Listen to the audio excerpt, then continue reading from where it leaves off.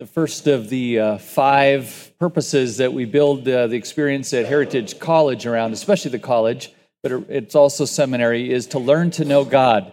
We just sang, I've spent my life to know, and I'm far from close to know all that you are.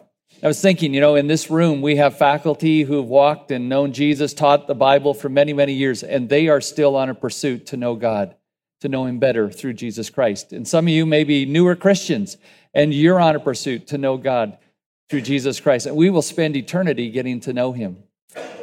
The one thing we can do in time, though, that we won't be able to do in eternity is to help other people get to know Him. And Dima was just telling me, I think Isaiah and Emma, you guys had the privilege yesterday of talking to somebody, was going door to door, if I got the story right, and she was ready to receive Christ. Was that right? So isn't that awesome? That's really good news.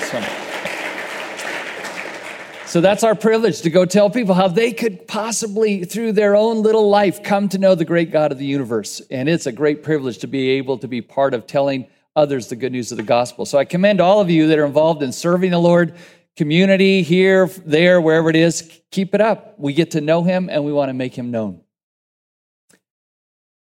Well, if you were to ask people who've been in ministry for a long time, any kind of ministry, any kind of service, if you were to ask them, what have been some of the greatest joys for you in serving Christ? One of the things that you would often hear, one of the things they would often tell you is this: one of the greatest joys in being in ministry has been developing deep relationships with other people who are with me in ministry. Like, it's time spent with my teammates. It's getting to know people who also want to serve the Lord. And that sweet fellowship, that sweet friendship is one of the chief joys in serving Christ. And then if you were to ask those same people, the ones you just talked to, if you said, well, what have been some of the biggest heartaches in ministry? Those same people would tell you, well, some of the biggest heartbreaks have been conflicts with some of the people I serve the Lord with. Like relational rifts that happened with people that I was close to, serving alongside of, and then things went sideways. It is a painful, painful thing to find yourself in a relational rift that rips you up with somebody that you love deeply, that you've served close to. Could be a family member, could be a colleague, could be a teammate, could be a roommate, could be a professor, could be someone in your church. But it's a painful thing when relationships get broken and hearts break too. But the damage doesn't just stop with me and someone else that I might be in a relational rift with. The damage tends to go wider. There's collateral damage when people get offside with each other.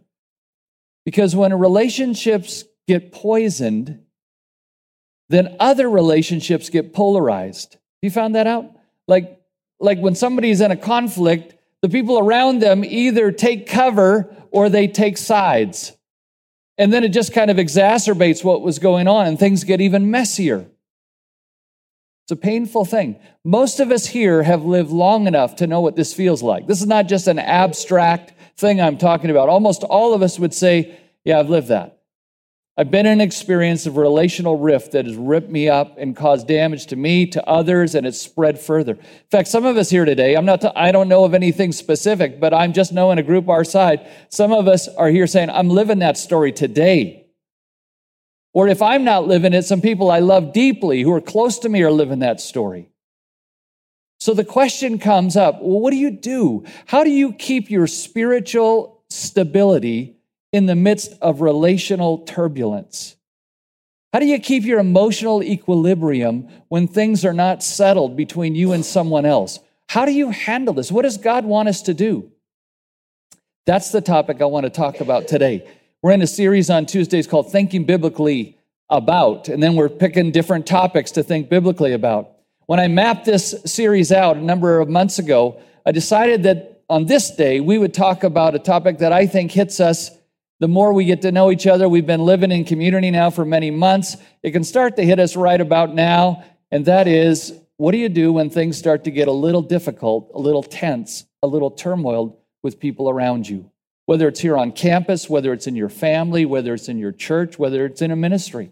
Today I want to talk to you about thinking biblically about relational conflict. And I want to take you to a passage that over the years has been a great help to me in this area. Probably more than almost any other passage in Scripture I can think of. This passage has been a great help when it comes to dealing with relational conflict and knowing how God wants me to deal with that, handle that. It's in Philippians chapter 4, and we're going to be in verses 1 to 9. So can I invite you to take a Bible and join me there? Philippians chapter 4, and we're going to be in verses 1 to 9. And I'm going to ask you to do something very personal today, and that is to take this very personally. As I said, I'm not preaching to any one of you. I'm preaching to all of you and all of me. But I'm going to ask you, instead of just thinking about, like, I'm so glad my roommate's here hearing this today. They really need this. I'm going to ask you to say, Lord, what do you want to say to me? Because all of us are in relational connections that when they get difficult, it can be damaging to us, to others, and to God's glory. So that's where we're headed today. Let me pray for us, and then we'll look at Scripture together. Father, this morning as we go through your word, I'm asking that your Spirit would allow us to personally see and seize the truth and apply it, that you would help us. Lord, these are tricky waters. These are difficult things for all of us. And we cry out for mercy. You are so great. We've sung about that today. And now would you condescend in your greatness? You said that you're the high and lofty one, but you dwell with those who are humble and contrite of heart. May you find those kinds of hearts here at Heritage today. And I pray this in Jesus' name. Amen. So Paul begins in Philippians chapter 4, verse 1, and you can see right from the beginning how much he loves the people he's writing to. Did you see that verse 1? Therefore, my brothers, or it would be brothers and sisters, therefore all the believers, whom I love and I long for, my joy and my crown. Like he's saying, you guys really mean the world to me. But then he tells them, look at verse 1 halfway through, stand firm thus in the Lord, my beloved, stand firm. So he's exhorting them, hey, stand firm. Don't collapse. Don't cave. Stand firm. Now, when he says stand firm, in this context, he means stand firm even when life gets messy, even when relationships get strained, even when there is tension and turmoil. Stand firm. And I know that's what he's saying because if you go to the flow of thought, what he talks about, the very next thing is a relational conflict. In verse 2, he's going to introduce the topic of a tension that's going on between two women that Paul considers teammates. Like these weren't two marginal ladies that he hardly knew. He said, these are two ladies that worked with me in the gospel. These are good women. But right now we got a problem. So he writes to the church saying, stand firm in the midst of a relational conflict that evidently was fairly public in their community. And what Paul does in the next verses, I think, is he gives them 7 ways that they can stand firm in the midst of a relationally tense time. 7 ways that they can make the situation better rather than worse. So what I wanted to do is I want to walk through verses 2 to 9 and show you 7 things that Paul tells them. And these are the same thing that God by his Spirit through his word is telling you, is telling me. So are you in a relational conflict right now, or is there some tension going around somewhere? Then you need to take special note of these 7 things. Do you care about people that you know and love that are in relational conflict? Then here's 7 things that God's word tells them, tells you, tells me that we need to hear. So let me go with it. We'll go rather quickly, but you might want to jot them down. Here's the first one. It comes out of verse 2. The first thing that Paul says to this church in the midst of trying to stand firm in a relationally tense time is this. Number 1, find agreement in the Lord. So what do you do when there's tension between you and someone else, another brother, another sister? Paul starts off by saying, find agreement in the Lord. Look at verse 2, you'll see it. I entreat Euodia and I entreat you, Syntyche, to agree in the Lord. So Paul calls them out by name. And we know he's not doing that to humiliate them because in verse 3, he talks about these women who have labored side by side with me in the gospel. So like these are his friends. Like he's not throwing them under the bus and saying, yeah, let's kind of out some people. They're not doing it so well. He's just saying, I got 2 ladies there that mean a lot to me. They're co-workers in the gospel. And I'm writing and I'm saying, women, Euodia, Syntyche, here's what I want you to hear. Agree. In fact, that's what he says to them. Did you see the word agree there? I entreat Euodia, I entreat Syntyche To agree in the Lord. To agree. The Greek word there means to think the same thing. In fact, it's the same Greek word. If you go back to chapter 2 and look at verse 2, Paul says, complete my joy by being of the same mind, thinking the same thing. So he tells these two ladies, he says, here's what I want you to do. I want you to agree. Now you may hear that and go, Paul, I don't think that's a very realistic piece of advice or a command. They don't agree. That's their problem. In fact, you could probably lock them in a room and say, you're not getting out of here until you agree, and they would never leave the room. Like they just don't see eye to eye. They don't see it. So just to say agree, how is that going to help them? It seems impossible. Well, Paul adds 3 little words that makes the impossible possible. Because he doesn't just say agree. Did you look at it? Look at it closely. What does he say? Agree, what comes next? In the Lord. Those 3 little words change the whole tenor of things. Agree in the Lord. You see, they may not be able to agree on the issue. They may not be able to agree on a solution to the issue. But Paul says, listen, Euodia, Syntyche, agree in the Lord. See, in the Lord, we find 2 things that can help us agree. First of all, we find common ground. In the Lord, we can find common ground. Like when it comes to the issue, you and I may not see eye to eye on it forever. But it comes when it's in the Lord, then there's something we got common ground. When my wife Linda and I disagree on an issue, like we're stuck, right? She sees it one way, I see it one way. Here's something we can always agree on. We can agree that we need to please Jesus, right? We can agree that his word is above either of our perspectives. We can agree that what we want most is to do it his way. See, in the Lord, you find common ground with somebody you love that you're not seeing eye to eye on. You find a place where you can say, we're going to go, well, what does the Lord want? How can we find common ground in the Lord? In the Lord, we find common ground, but there's a second thing we find in the Lord. Not only common ground, but uncommon strength. We find uncommon strength to agree in the Lord. You see that little phrase in the Lord? It's also used in verse 1. Look back at verse 1.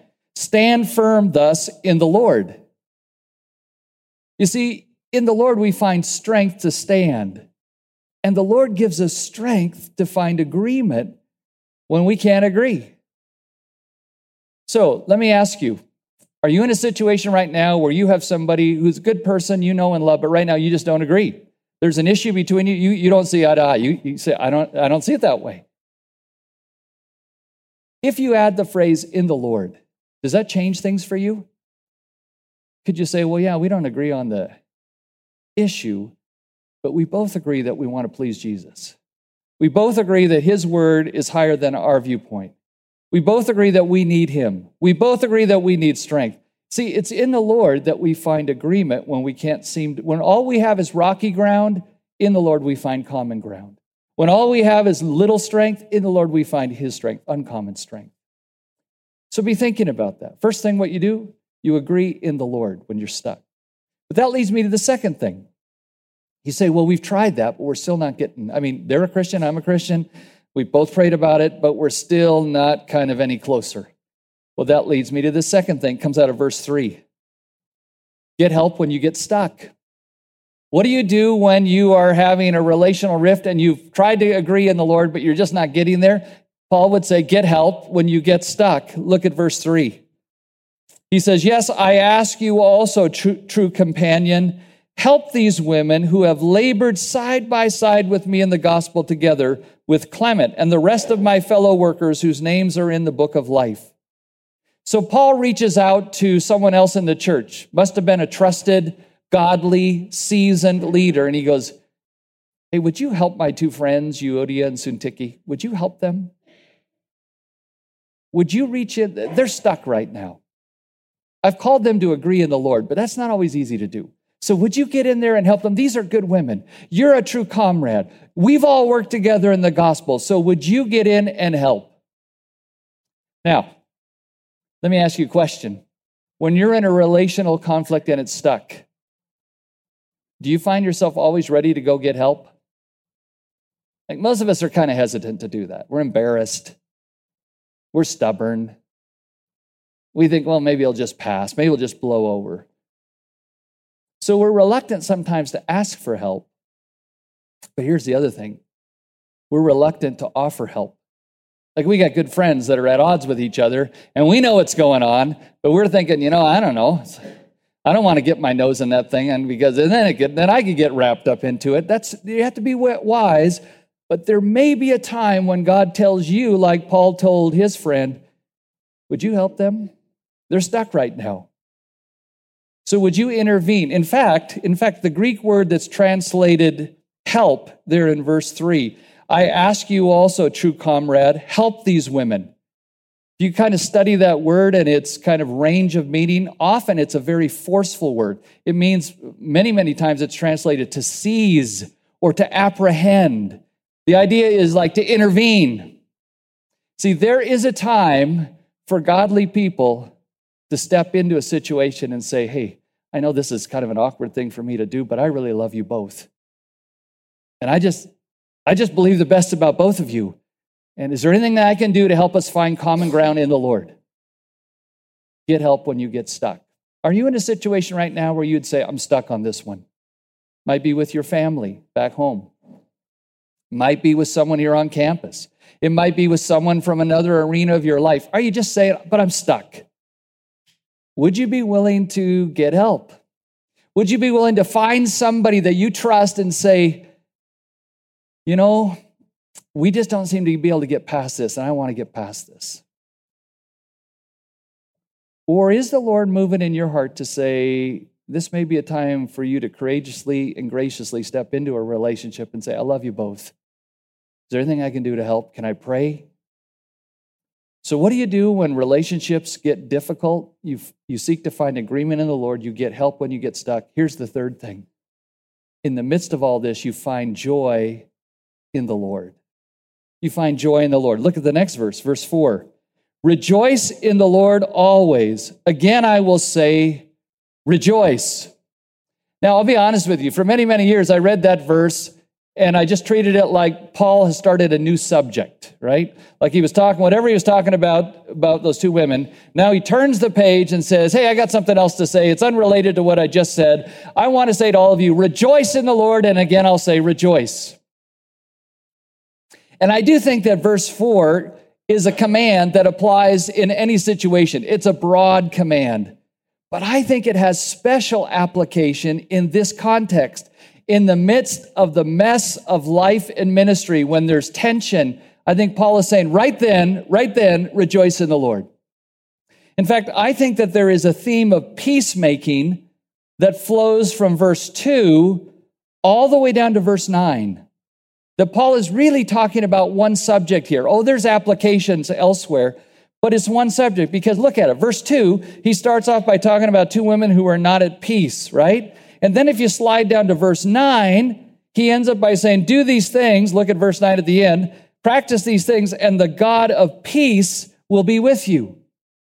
I think throughout this whole chapter, Paul saying, let me help you find a way to make peace when life gets a little bit tenuous and turmoiled. So let's read verse 4 in the context of making peace when there's tension. He says to them, rejoice in the Lord always. And again, I'm going to say it, rejoice. Now, let me ask you a simple question.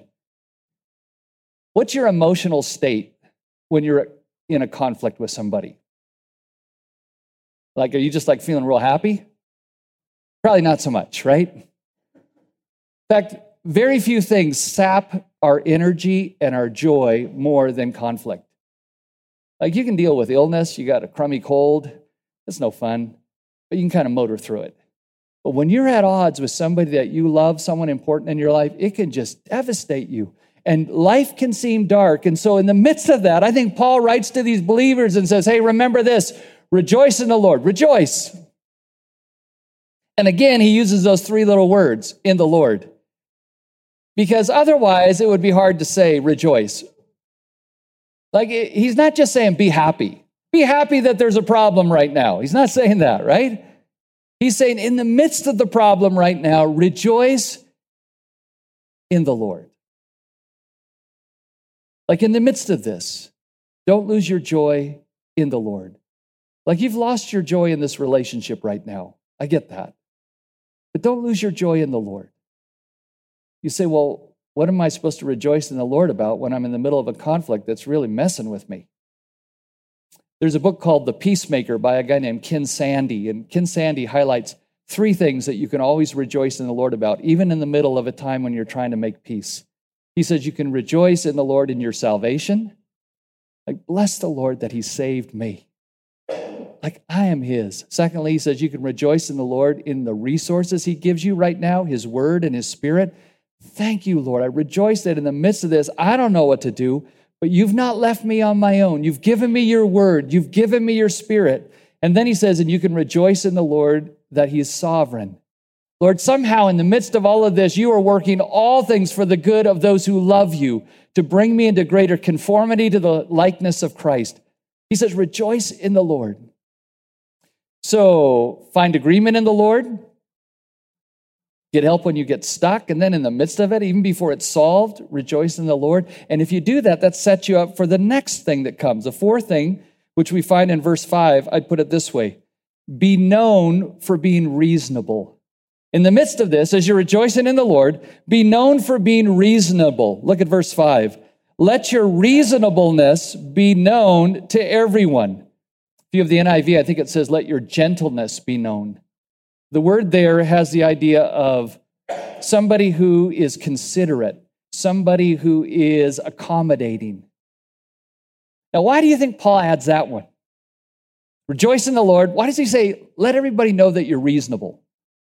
Because sometimes when conflicts happen, we get unreasonable, right? Like tensions happen, things get kind of, disagreeable, and we become disagreeable, and we get abrupt, and we get abrasive. And Paul said, listen, let me remind you of something. You need to have a reputation for being a reasonable person, a gentle person, right in the midst of it. You don't escalate this. So what does that look like? What do you think it looks like to be reasonable in the midst of a tension? Let me give you some things that would let people know you're reasonable. Here's one. That you would have empathy for the other person in the midst of your own pain. That's a reasonable person. To say, you know what, this is hurting me, but I bet it's hurting them too. I bet you they're losing sleep like I'm losing sleep. That you would have empathy. A reasonable person would also assume the best about the other person. Like instead of thinking all the dark thoughts about them, it would assume the best. Like, I bet you they're at times really wanting this to go better than it is. Right now, man, I'm not liking them a lot, but I'm going to assume the best. Here's another thing. You'd be reasonable if you were willing to acknowledge the good points of their viewpoint. Because sometimes when we're in a disagreement with someone, it's like everything they think is bad. But a reasonable person would say, well, I don't agree with everything you're saying, but I have to admit, this is right, this is good. Yep, you got a good point there. That's a reasonable thing. Here's another one. A reasonable person will flex, will accommodate where they can without compromise. Can't compromise on the Bible, but if it's just your vantage point, if it's just your preferences versus theirs, a reasonable person will say, I don't have to get my way on this thing. Here's another thing a reasonable person will do. A reasonable person will speak to the other person in a gracious way, and catch this, and speak about the other person in a gracious way. Like when you're talking to somebody else, you don't throw them under the bus. You don't slander them. See, Paul is saying, I want you in the midst of all this thing to be rejoicing in the Lord and to be known for being reasonable. You say, well, how can I be reasonable when I'm feeling just torqued and I'm feeling angry and I'm still bubbling up? Well, Paul, I think, adds a little phrase in verse 5 that will help calm us down and make us more reasonable. Look at verse 5 again. Let your reasonableness be known to everyone. Look what he adds next. The Lord is near. The Lord is near. What does that mean? Could be the Lord is near to coming back, but it could mean the Lord is near. He's here. And don't you think you'd be a lot more reasonable with somebody if you knew that Jesus was standing right next to you as you were about to engage in this conversation? Like if you remember Jesus is here, he's near, it's going to make you a different kind of person. Paul says, be known for being reasonable. And you say, okay, well, I want to do that, but man, I tell you what, sometimes I just get anxious in the midst of this. I just start feeling afraid. I start thinking of worst case scenarios, and I start to panic. I get anxiety. Well, that leads me to the thing number 5. Comes out of verses 6 and 7. Let anxiety trigger prayer. Again, we tend to take verses 6 and 7 just by themselves, and they work just by themselves. But think of them in this context.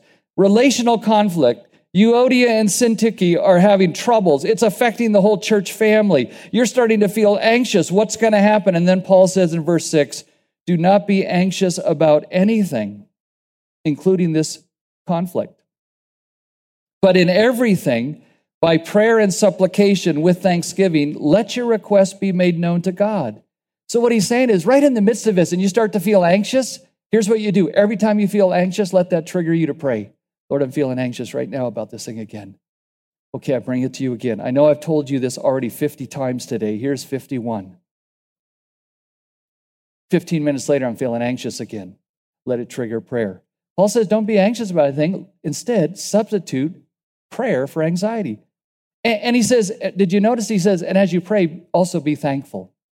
Sometimes when we're anxious, we forget all the good things that God is still doing. All we can see is the bad things that aren't fixed. And he says, bring your requests to God, supplications, requests, but remember to be thankful.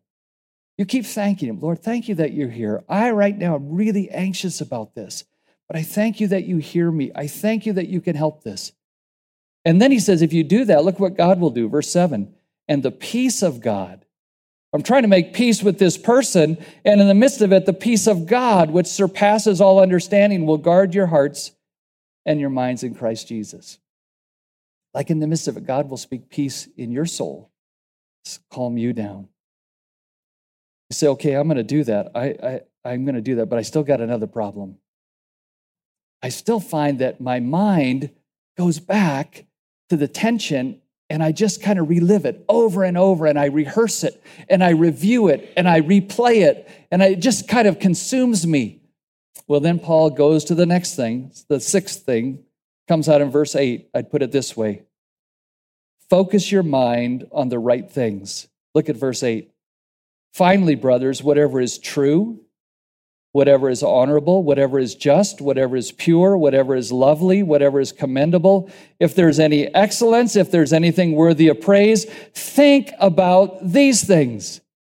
You see, when we're in a conflict with someone, we can think about all the dark things, right? We can think of all the reasons, and we start thinking of their motives, and we start thinking of what they're going to do next, and we start thinking, and Paul says, listen, corral your mind and think on these things. Think on what's true, not what's speculative. Think on what's right, not what's wrong. Think on what's lovely, not what's on brutal. So he says, think on these. Let your mind be focused. Do you know that God says that you are responsible for your thinking? This whole series we're doing is on thinking biblically. God says that your thinking is not just at the whims of whatever thoughts come bombarding your mind. You are able to frisk them. You are able to evaluate them and say, like, these thoughts that are coming in, Lord, these are not your thoughts.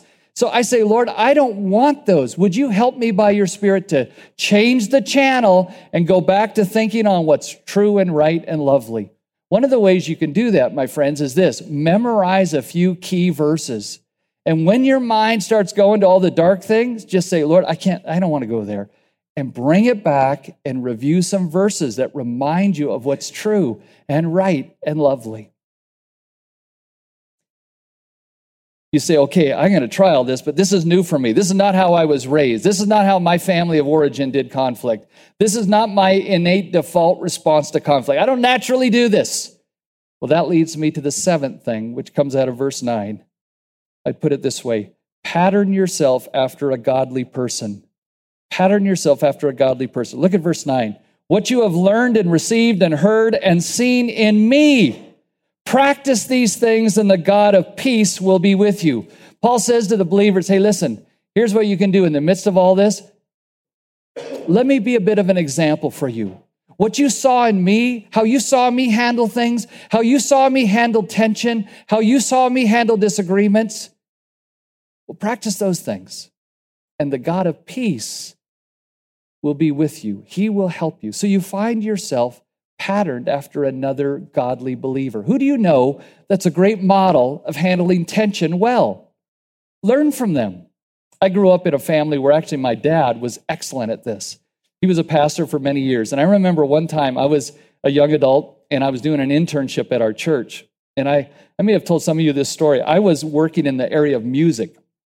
And our church, this is a number of years ago, our church just got a new organ, which was kind of the rage back then. It was a digital organ. And everyone was like, whoa, you got a digital organ. That is amazing. And it was.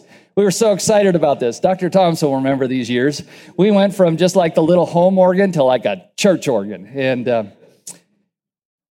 And just as we spent all this time researching all the brands, and we got the money, and we got the organ, and then the organist quit.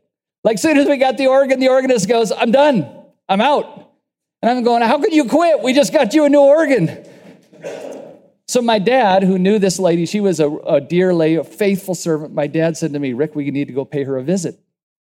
So we called her husband, and we set up time. We went to their house, and I was just shaking. I'm thinking, this is going to be a train wreck. We got this new organ, and now we're going to have no organist, and everyone's going to go, why do we spend all the money on the organ if we don't got an organ? I was thinking all the dark things that were going to happen. So we sit down, and my dad begins to talk to Doris. And it was amazing to me. He listened to her. Doris, we love you. You don't have to be our organist. We just love you. But why don't you want to be the organist anymore? And it came out little by little. She thought she wasn't good enough. She thought, you got a new organ, so you're going to need a better organist. And people are going to go, it still sounds like about as good as the old organ. And she thought everyone would look at her and go, you're not as new and spanking and awesome as the organ is. So to kind of preempt that, she just quits, so there will be no criticism of her. My dad hears all that, and he just says, Doris, we're not expecting you to do anything other than what you've always done, to play the organ, to help us sing our praises to the Lord. And by the end of the night, there's hugs all around, and Doris is back on the organ, and I was just watching all this, and as we walk out the door, we get in the car, and I go, Dad, that was amazing. And I said, does this get easier over the years to do this? And he said this to me. He says, Rick, it doesn't get easier, but you get better at it. See, he, like Paul, had learned some things. He had learned to treat people with empathy, to listen to them, to care about them, to flex when he could. And I was able to pattern myself to go, okay, that's what I need to do more of. Who do you know that could be that kind of a pattern for you? So let me review them all one more time. What do you do when you find yourself in a conflict? Well, you seek to say, well, let's see if there's some agreement we can find in the Lord. And then let's get help when we get stuck. And even before it's all fixed, let's seek to find our joy in the Lord. Find joy in the Lord. And then, as we're doing that, let's seek to be known as reasonable people, gentle people, in the midst of all that. And when we start to feel anxious about it all, let anxiety trigger prayer. Let's pray about it. Let's bring it to the Lord. And let's focus our minds on the right things so that we don't kind of think all the wrong things. And let's make sure we find somebody who is the pattern of peacemaking. By the way, the ultimate pattern of peacemaking is the Lord Jesus, right? So if you want a pattern, there's no better pattern. He's the God who made peace. He's the God who came when you had a rift with God that nobody could fix. Jesus fixed it. And if you'll spend your life saying, Lord, you fixed the rift that you and I had, would you teach me? I've trusted in you as my Savior. Now I'm trusting in you to guide me and grow me up to be more like you, so that when I'm in conflict, I'll handle it in a way that would please you. See, even the gospel that you've received can be the gospel that empowers you to live the way of Jesus. So as we close here this morning, I started by saying I'd like you to take this personally. So here's my question for you. Is there somebody that you know right now that you need to apply all of this to that situation? Would the Lord be saying, I want you to do that? And do you need to take the first step? Do you need to take that first step and say, I'm not going to let it stay broken. I'm going to do, so far as it depends upon me, I'm going to be at peace. And if there's a rift, it won't be from my side. I will at least have tried. I want to play you a song today that hits my heart every time I hear it, because it's a guy that says, Lord, I want to be that peacemaker. And listen to it, and as you do, just be in a spirit of prayer and say, Lord, what do you want to say to me today?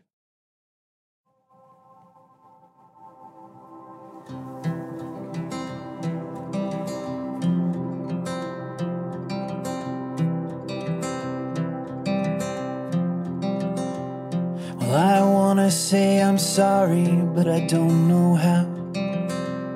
But I'm sorry, I'm so sorry now. I said some words to you I wish I'd never said. I know words can kill, 'cause something's dead. And now my heart is like a catacomb, and I'm praying we can find a way to raise these bones again. Oh, again. Well, I want to say I'm sorry, but it's not enough to close the wounds I opened up. So now I've got this sorrow and you've got that hurt, and we can't go back to who we were. Oh, but could that mean I'm someone new? Maybe I can love you better than I failed to do. Before the war, they'll tell you everything was beautiful and pure, but there was poison in the well from years before. And now I'm cleaning up this wreckage on the shore, and I don't want to fight with you no more. So I want to say I'm sorry that I drew the line, I built the wall, the fault is mine. And maybe now the only way to find some peace is just to give it time and to trust in grace. So this is my communion hymn. I want to sit beside you at the feast, my friend, again.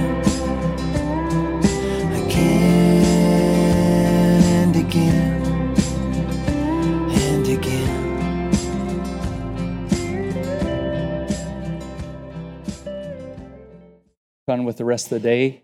And would you just take a moment to pray and talk to the Lord and just say, Lord, do you have something you want to say to me personally? And then just keep your heart in that tender place. Be willing to take the steps that He asks you to take. Let's just pray quietly and then I'll close this.